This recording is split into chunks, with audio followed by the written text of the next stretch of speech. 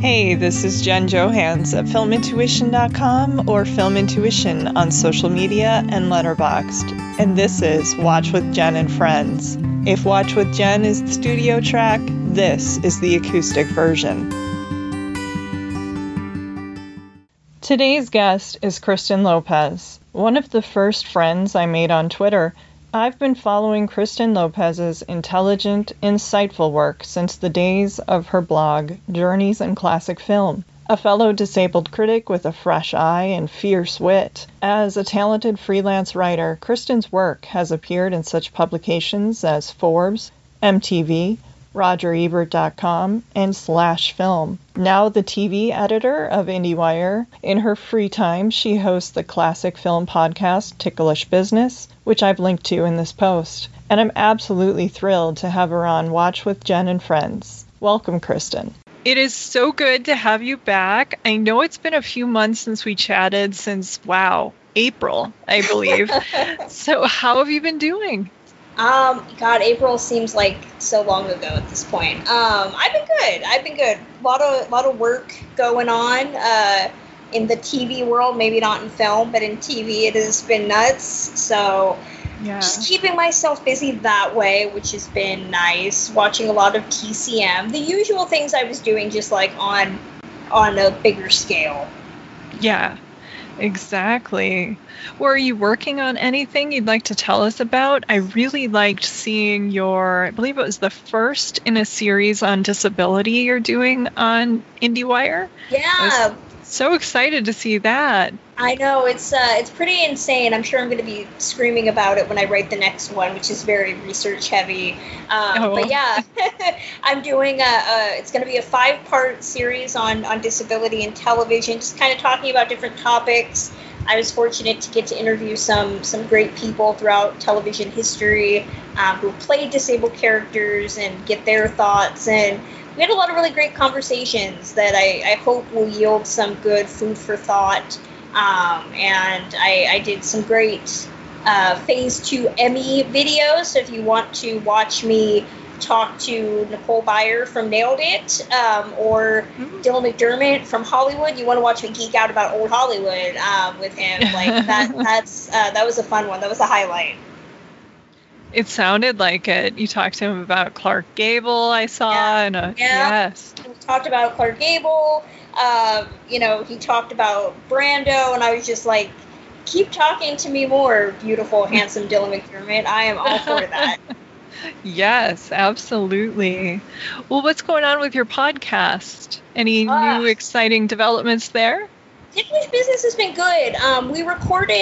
We kind of shotgunned all our episodes back to back to back. So the team of me and Sam and Drea, we're enjoying our break for the moment. Their break. I'm filling my time with doing bonus stuff because I also like to, I love our patrons and I'd love more of them. So I've been doing a lot of bonus content on the weekends that I'm not doing the main show. So we just put out our latest episode of the regular show on A Star is Born. We talked to James Duke Mason, who is James Mason's grandson. That was a lot of fun getting to talk about that. And then in the meantime, we just recorded an episode of our bonus show Double Features about all 3 House of Wax features, which was a lot of fun to get to talk about. I think tomorrow we're going to do another episode with me and a couple guests looking at the different versions of Lolita from 1962 to 1997, which is going to be all sorts of awkward and weird and fun. So yeah, I've just been filling my time, using this time to kind of create some of those bonus things that I've said, like when I have free time and we're not recording the podcast every week, I'll do. And now that I have that free time, I have time to do them. Very cool.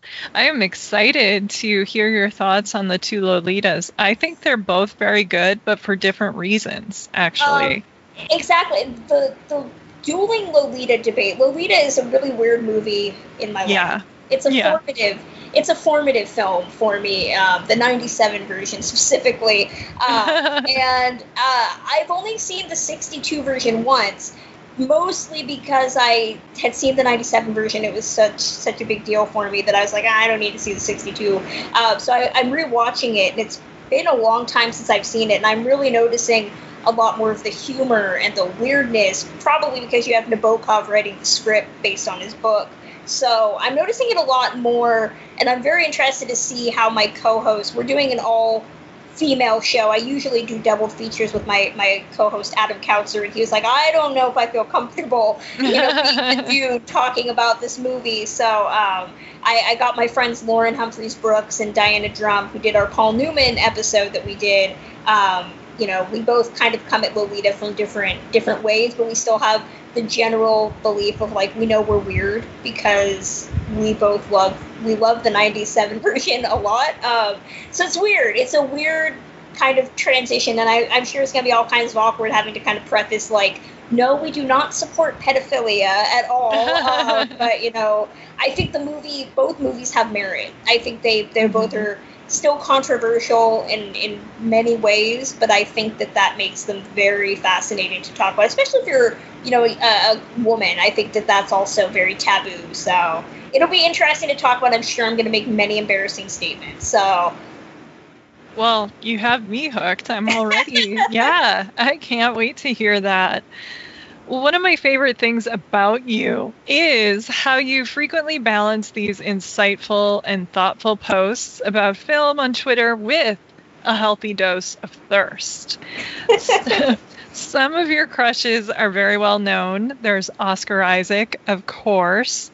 Jeremy Irons is also an interesting one. But I thought it would be fun to have you just celebrate Kristen's boys and maybe your top 5 guys or so that you're crazy about, your favorite films they're in, and what it is about them or their work that you love so much. So it's so funny when people bring up my thirst tweets. I know we got a podcast listener on Ticklish Business that was like, thank you for bringing the word thirst into my vocabulary. I had no idea what it meant until you started talking about it with regards to classic films. I was like, I feel like I've done my part. And I think that the conversation, the reason we did this episode is because you and I had been talking about someone on Twitter, and I forget who it was, and I said, don't remind. Were you talking about Danny Houston the other day? Yes. Oh, yeah. okay. Yeah, and I said, Danny's voice, and yeah, exactly. So there is a well-known thing in the Lopez house. Kristen becomes obsessed with people very easily, and it's usually a weird like hodgepodge of things. I have a type, but I also have a not type. So I go through a lot of weird phases. They've gotten slightly better as I've gotten older, but Okay. there's some questionable people that I'm still not proud that I've Same. that. Yes. So we all have our trash crushes. Yeah. Oh gosh, yes. If you ever ask me to talk to you about weird ass Danny Houston movies, I got you covered because I've seen far too many of them. Or I think I told Dylan McDermott when I did the interview last week, I was like, I've seen almost everything you've made, and you probably don't remember half of what you've made. But I do. I've seen it all. So I tend to go through very like weird periods, and they've lasted probably since I was, if we're gonna go to like patient zero, and I've talked about this on Twitter a lot. The kind of person that started it all is Griffin Dunn, because I watched My Girl when I was 6. And that's why I became an English major, and then I learned that movie was a heinous lie. Really? Yeah.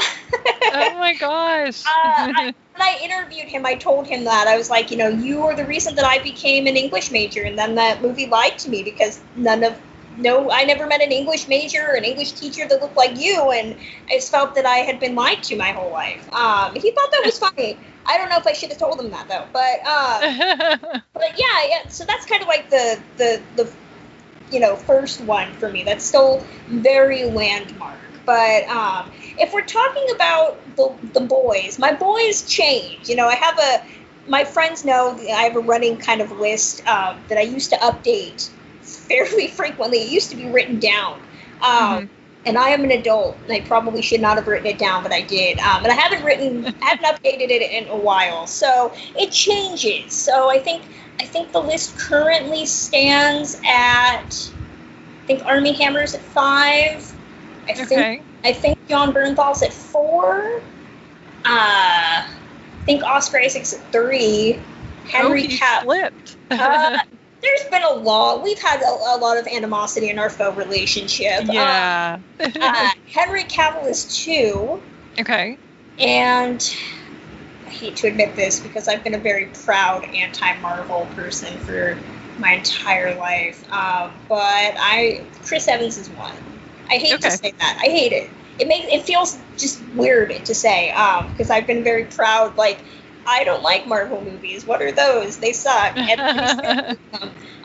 now I have to kind of like eat a lot of crow. So that's the list as it stands now.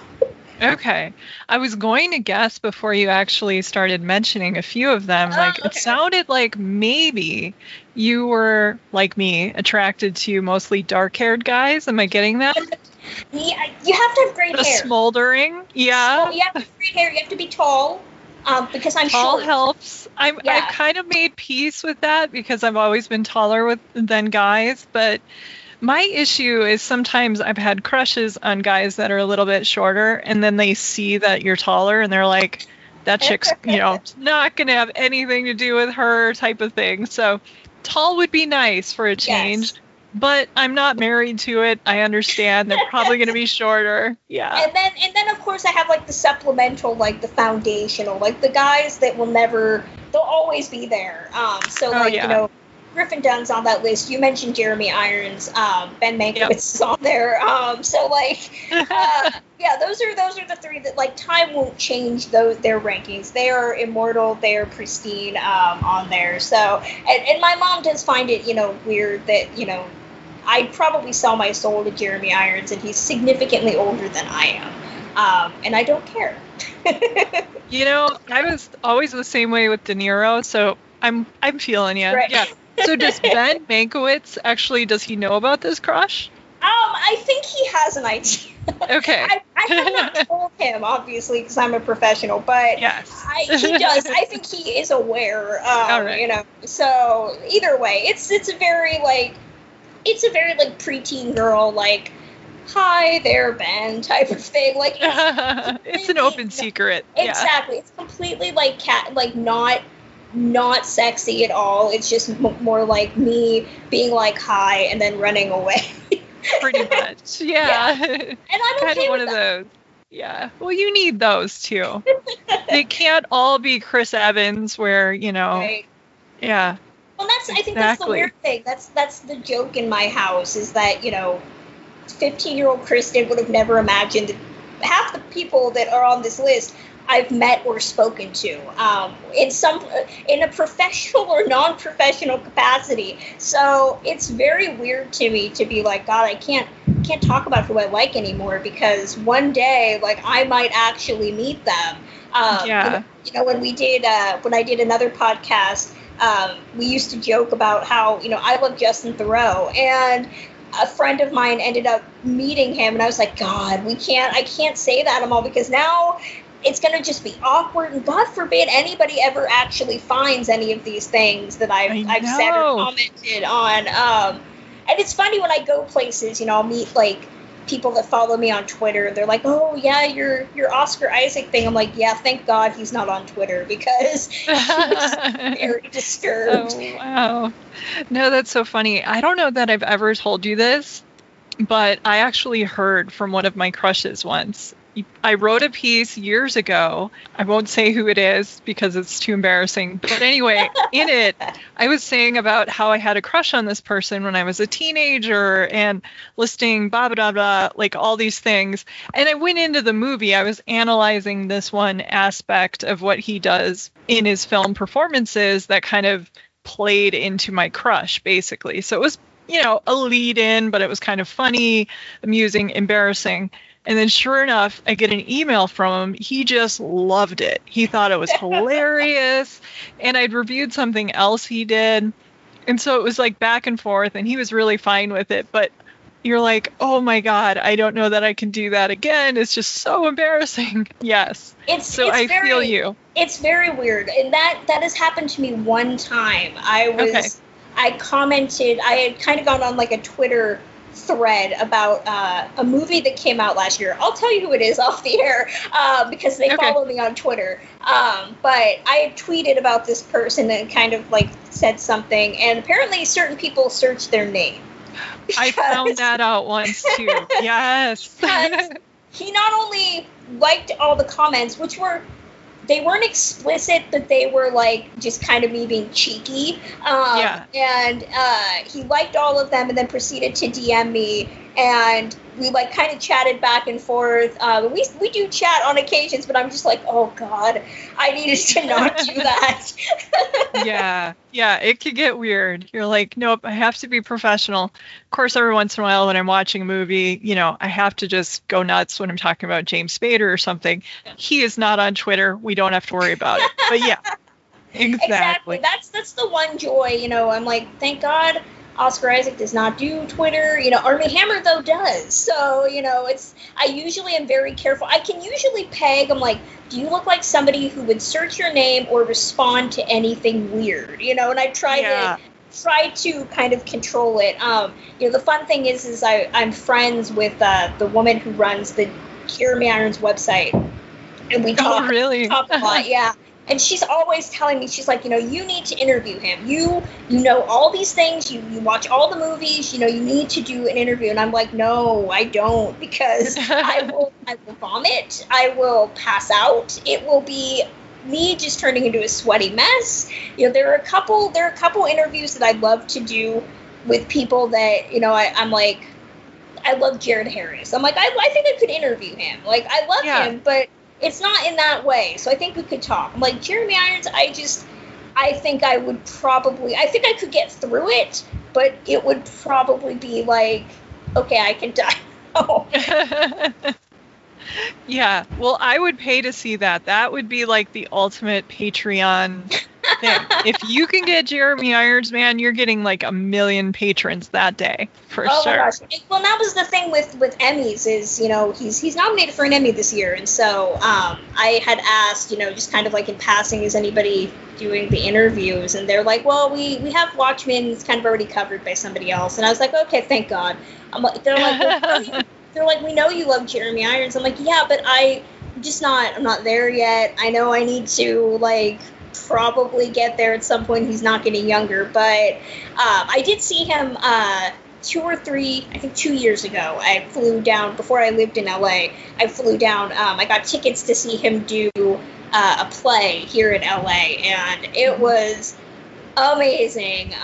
The play was okay. He was amazing. But it was like, I was just in awe. I was like, this is literally the best. This is the culmination of my life right now. Wow, that would be very cool. So, was it Lolita, or was there a different movie that first got you into Jeremy Irons? Oh my gosh! So there's a story. My mother used to work graveyard. She used to deliver newspapers, and so I would go with her and sleep in the back seat, and she would listen to audiobooks. And I was sleeping one night, and she was listening to Lolita on audio with Jeremy Irons narrating, and I woke up literally the next morning, and I was like, huh. And that was it. That's all it took. That is all it took. And I had never seen the movie, and so, but I'd heard the audiobook, and I was like, okay, well, I guess I'll watch this. And it was a big deal. I think I saw it when I was about 16, 17 years old, and I was like, oh my gosh, it just changed everything. And I'd seen, Jeremy Irons movies before that, but it was the formative, but the audiobook is like the thing that really triggered it all. And I maintain that Jeremy Irons in 97 was like the hottest you'll ever get. He looked great before that. He looks great now, but 97 is like the peak Jeremy Irons era. Yes. and it works. And I think too, 16, 17 years old, I tweeted the other day, and I think you commented on it. I had seen Paul Bettany. Yeah. So that was another thing. So I think that middle period of my high school years, like, blonde Englishmen. I don't really know what the deal was there, but that was like a thing. So yeah, we have a couple categories now. We have like the smolderers, the blonde Englishmen, and then the all-American boys. Yes. If you can be smoldering, literary, and look like you probably could be Captain America, you're probably set with me. Pretty much, yeah. Yeah, it helps if you're an English major, though. We just established that for sure. Which we've proven that they don't exist. So I'm sorry. I'm sorry to everybody who's like, I've seen plenty of hot English majors. I have not seen one that does not count. So. Okay.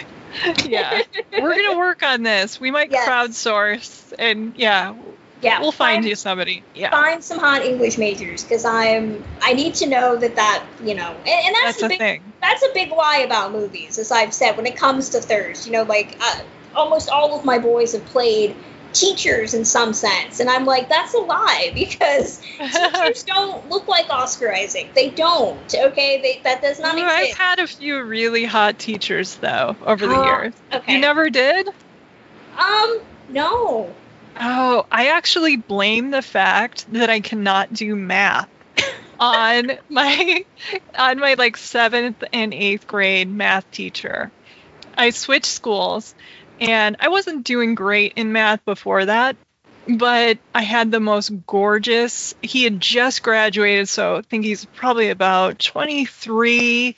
So it was a little weird too, because he wasn't that much older. And he was actually just married to my friend's sister. So that made it also weird. And he's just like, he actually kind of had this whole Chris Evans thing going on. So, yeah, Kristen, I guess math might be your area then. That might have been the problem. I was terrible at math, so... I was too. I blame that guy, but I can't concentrate. He says stuff, and you're like, what the hell did you just say? I wasn't even paying attention, but yeah. And I think that's the other thing, you know, I say, like, if you're literary in some sense, if I believe you can read, like, that's a good thing. Yeah. And not all of my boys, I believe that about them. They shall remain nameless. But I can guess one or two, maybe. Also, like, song and dance quality. I think that's the old movie person in me. Like, if you have rhythm, it's naturally beneficial, because I dig anybody that can dance in any way, shape, or form. And again, that's not everybody. Not everybody can do that. Not everybody should sing. Not everybody can dance. You know, it's like an English accent. Not everybody should do it, but, you know, you can try. Kind of like Sam Rockwell. I call him my trash crush. I'm not saying he's trash, but it's really weird because whenever he plays a villain, okay, not the guy in like 3 Billboards, that was a whole other level of like yuck. A villain not based in reality. Yes, when he's playing a villain that isn't like a racist, you know, just scary guy, he gets like inexplicably hotter. I don't know what it is. He's always dancing anyway. But like Charlie's Angels, that basically ruined your life. You watch that movie and you're like, yeah, I know I'm supposed to like this guy, but damn it, there's Sam. Yep. Well, that's the thing too, is that, you know, my friends make fun of me, you know, anytime. The running joke is like, Kristen, you only like guys that are evil, and not like bad boys, like evil.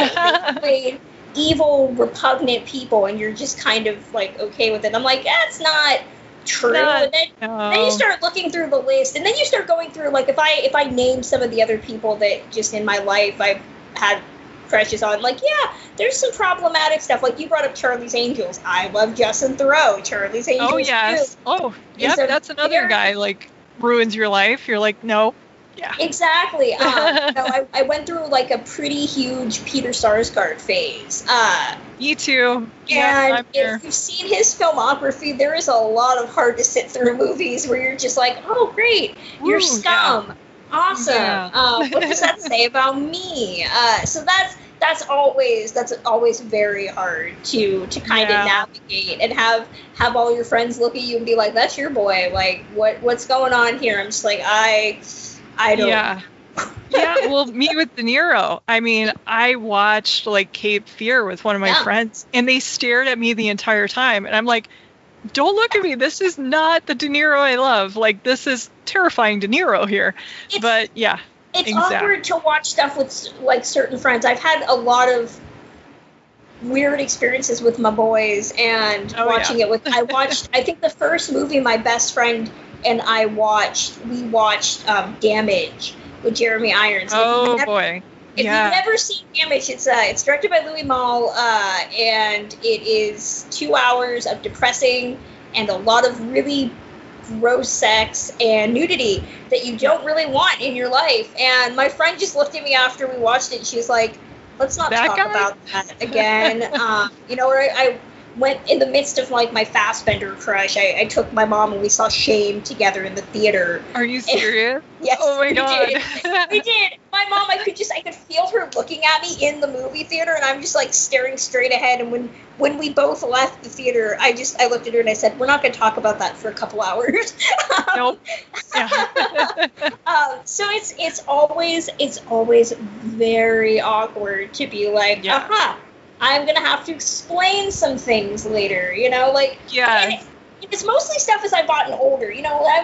When I was a teenager, I'm like, oh, Orlando Bloom. Like, you can't go wrong. He made all those Disney movies. It's very easy to get to, like, embrace that. And then as you get older and you start looking stuff up, you're like, oh, God, you've made some decisions, sir. And I think some of my most controversial hot takes are like, I'm like, okay, so Sucker Punch is a horrible, horrible piece of trash. It's awful. But, like, can we all agree that Oscar Isaac was the hottest he's ever been in that with all the guy? And they're like, wow. And I do own that movie. I own, that's kind of the thing. My mom or whoever, they'll buy me movies. They'll be like, here you go.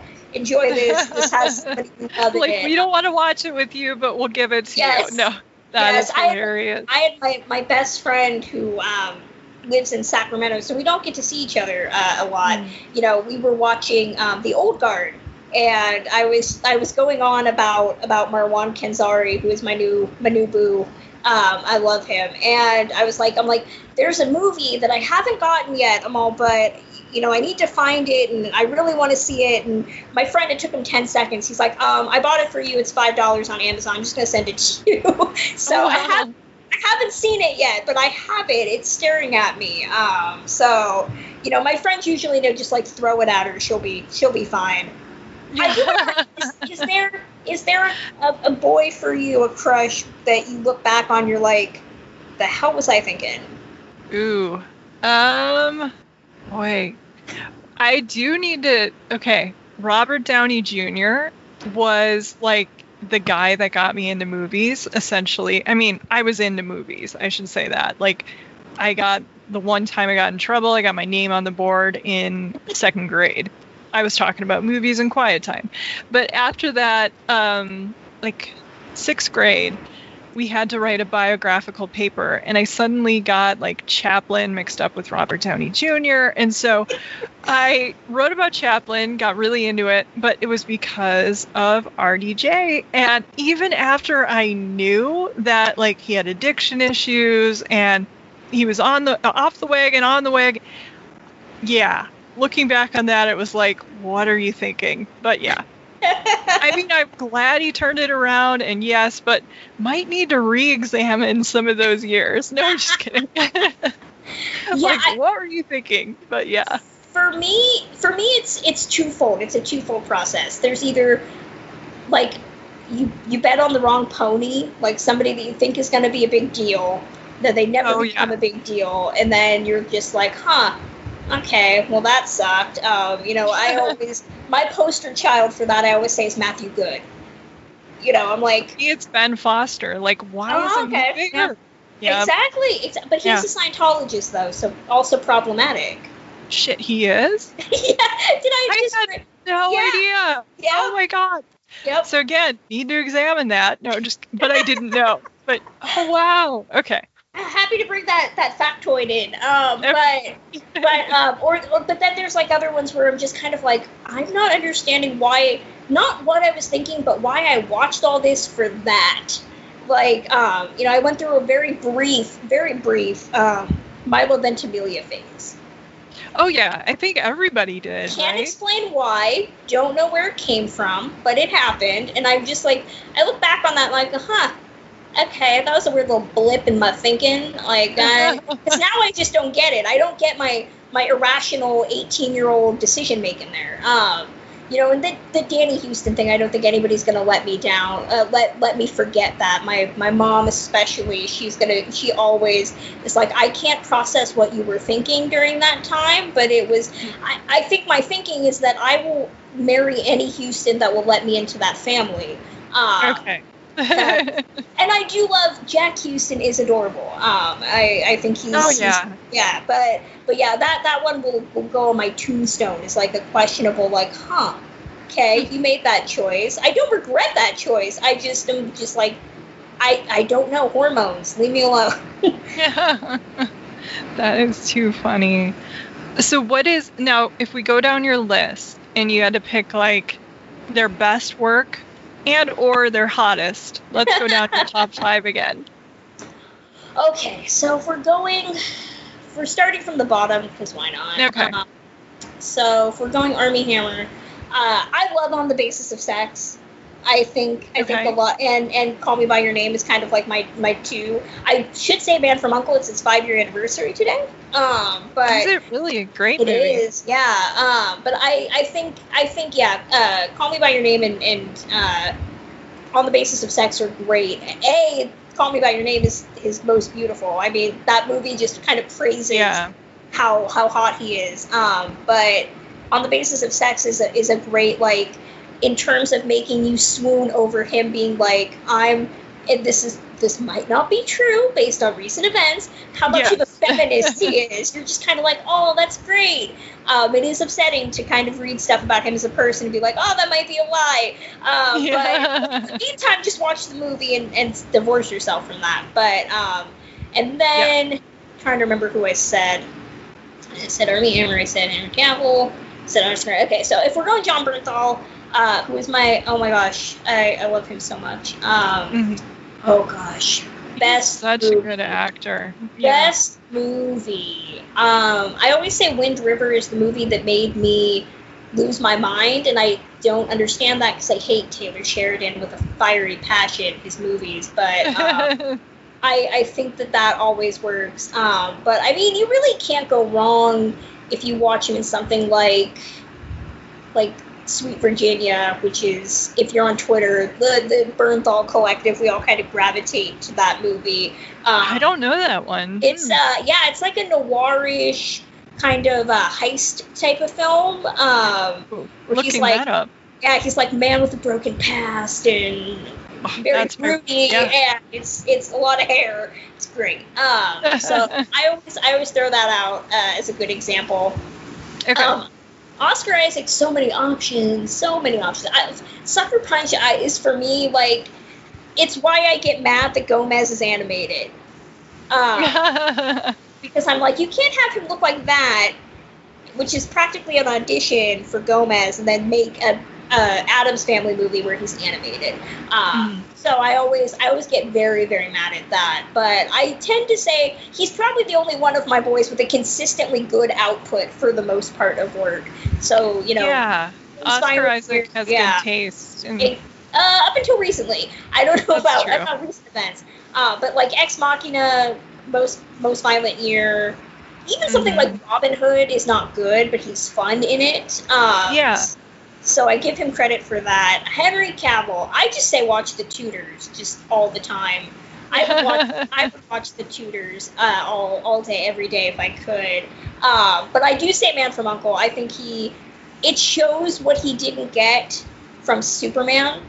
Okay. In terms of being like dashing leading man, funny, personable. None of that might be true, but I don't care. He's a very problematic love.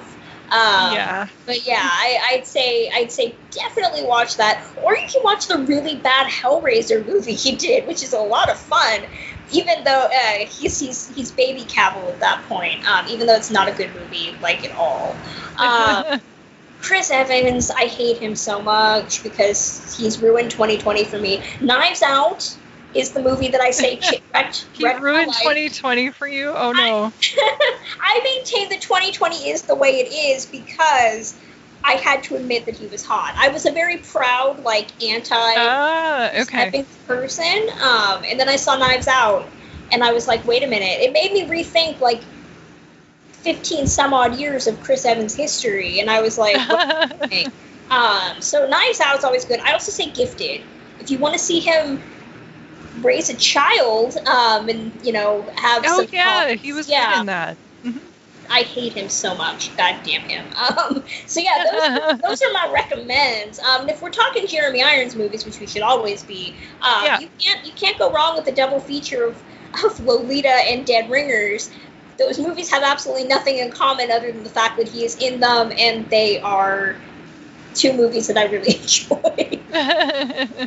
Just disturbing as hell, but it's Jeremy. Yeah. Exactly. Yes. You can't go wrong with a time gone by. Yeah. I know. That is crazy. Well, for Griffin, is it still My Girl? Oh, yeah. Oh yeah. I mean, I love After Hours, too. Yeah, that's my favorite. Yeah. Looking for some Scorsese, After Hours. And he directed Practical Magic, which is... That's a great one. Yeah. He says he has a director's cut that he'd love to release, so I always... I'm willing to bang the drum for release the Griffin Dunn cut of Practical Magic. So that's our Snyder cut. Like, yes. I could care about the Snyder. Let's get the Griffin cut for sure. Yes, I'm willing to campaign for that single-handedly. All right, I am right there with you. What have you been watching lately? Is there anything you'd like to recommend? Oh gosh, let me look at my letterbox because I don't know. Okay. The days just blend together nowadays. I know. What is time anymore? It's crazy. I saw there's only a few weeks left of summer, and I was like, are you serious? Yeah. Oh, I know. It's weird. I've been watching a lot, so I'm doing kind of like a dueling Summer Under the Stars, but also my 100 film quarantine challenge. I'm doing little videos on Instagram. I am loving those. Yes. They are so much fun. Movies I've never seen. So I did just watch The Quick and the Dead for the first time. I've been on a Sharon Stone kick for a couple of weeks. I just recommended that on my podcast like an episode or two ago because I rewatched it for the first time since '95. It is a blast. Yeah. It is so good. She's beautiful. I love how they don't put makeup on her. But she's gorgeous. You can't hide that. Yeah. Oh, that's probably my problematic crush. Now it popped into my head. Russell Crowe. Oh. Yeah. But back in the 90s, though, I mean, you know. He never looked better, though, in that. I was kind of shocked. I was like, 90s Leo is here. Like, I get that. But 90s Russell Crowe, did not know that existed because I didn't know that. Yeah, see, Leo was never one of my guys because he looks exactly like my maternal, so it'd be my grandfather, essentially. And, I remember when Leo was big, or just starting to be big, a friend came over and saw a framed picture of my grandpa when he was, in his 20s, black and white photo, and is like, why do you have a black and white photo of Leonardo DiCaprio in your house? And so that's kind of why it's like, yes, he's attractive, but no, I just can't have a crush on Leo. He's family, man. Exactly. Another one I'd recommend, and this probably has the most problematic of all problematic crushes for anybody who's a classic film fan. I just watched the movie Never Say Goodbye from 1946. Okay. Which has Errol Flynn in it. Oh yeah, no, that's fun. Yeah. If you're a classic film person, you watch Errol Flynn, you're just like, oh, he's so beautiful, but oh, he's so repugnant. And I think that's the hardest thing for me about loving classic films and having crushes on people is how much of that personal life that you know about colors your perspective of them. So, in certain instances, it's hard to watch Errol Flynn movies and be like, okay, you were a child molester. That's hard to reconcile with. But then, I love John Garfield. And, Just watched him last night, yeah. And what? Which one? I watched Postman Always Rings Twice, and then Yeah. last week I saw him again because I rewatched He Ran All the Way, which I love that movie. I still have to see that. That is not that's one of the few I have not. I think that might be my favorite one he did, actually. Do you want me to? I would tell you the story of how he was sexually harassed by Shelley Winters. I heard about that. Yes, I know. It's like messed up. Shelley was like that though. Yeah. But yeah, I mean, then you read stories about like how he died, and you're like, oh, that kind of makes him kind of a garbage person. But I don't care. Communism killed him. I'm willing to overlook that. So it's hard. It's hard. Wait, though. Am I getting it wrong? Did he just say he wasn't going to testify by giving names, though, right? Yes. So communism, I maintain communism killed him because he refused to name names, and his career severely suffered. He was going to testify, I think, eventually, but he had heart problems from a childhood issue, and the stress of everything caused him to have a heart attack, and he died. But what most people don't know, unless you do the research, is that he died in the bed of a woman, not his wife. Ooh. And that's unfortunate. Yeah. I try not to say it's comical, but it is kind of comical in its absurdity. But if you read the actual like obituaries and like the stories about his demise from that time, they tried to tread a little softly over the fact that like they interviewed the showgirl whose house he was in, and she says, oh, well, we didn't really know each other. He was just my friend who came over to my house, got naked in my bed, and fell asleep and died. And you're just oh my gosh. God. Or if you watch Indecent Proposal, the Adrian Lyne movie that came out back in the 90s, there's actually a joke. And I have no idea if this is true. I've interviewed John Garfield's daughter, but obviously I can't ask her if it's true. But Robert Redford makes a reference that there's a John Garfield clause in the contract that he's reading, which is essentially if you die in the act of sex. And I'm just like, oh my gosh. Oh my God, is that what happened? I think that might make him cooler. I don't really know, but I have not been able to prove like if that was a thing or not. But John Garfield, I love him. I'd give my soul to bring him back, but it might have been problematic. Yeah. Not as problematic as Errol, though. I am okay with somebody not naming names. So yeah. Being a cheat is one thing. Yeah. But Errol Flynn, is messed up. He's a sexual predator, so that's hard to reconcile with. But that's so many classic film men. I mean, I think that's I know a lot of people that love Kirk Douglas, and I'm just like, I can't do it. Nope. Mm-hmm. Yeah, great actor. I wouldn't want to be in the same. Yeah. Yep. Yeah. Would not want to hang out with Kirk. Yep. I kind of have this joke with friends, like, yep, great actor. Would not want to be in a dark alley with them. But exactly. Yeah. Yes, I know. It's our cross to bear, right? Classic film guys. Exactly. It's a hard thing to cope with, but the work lives on, and then we just keep talking about it. So yes. Well, I cannot wait to hear your Lolita episode of Ticklish Business, which you're recording that this weekend. Yeah, and it'll be on Patreon for a fair bit, but we'll eventually transition to the regular feed. So okay, cool.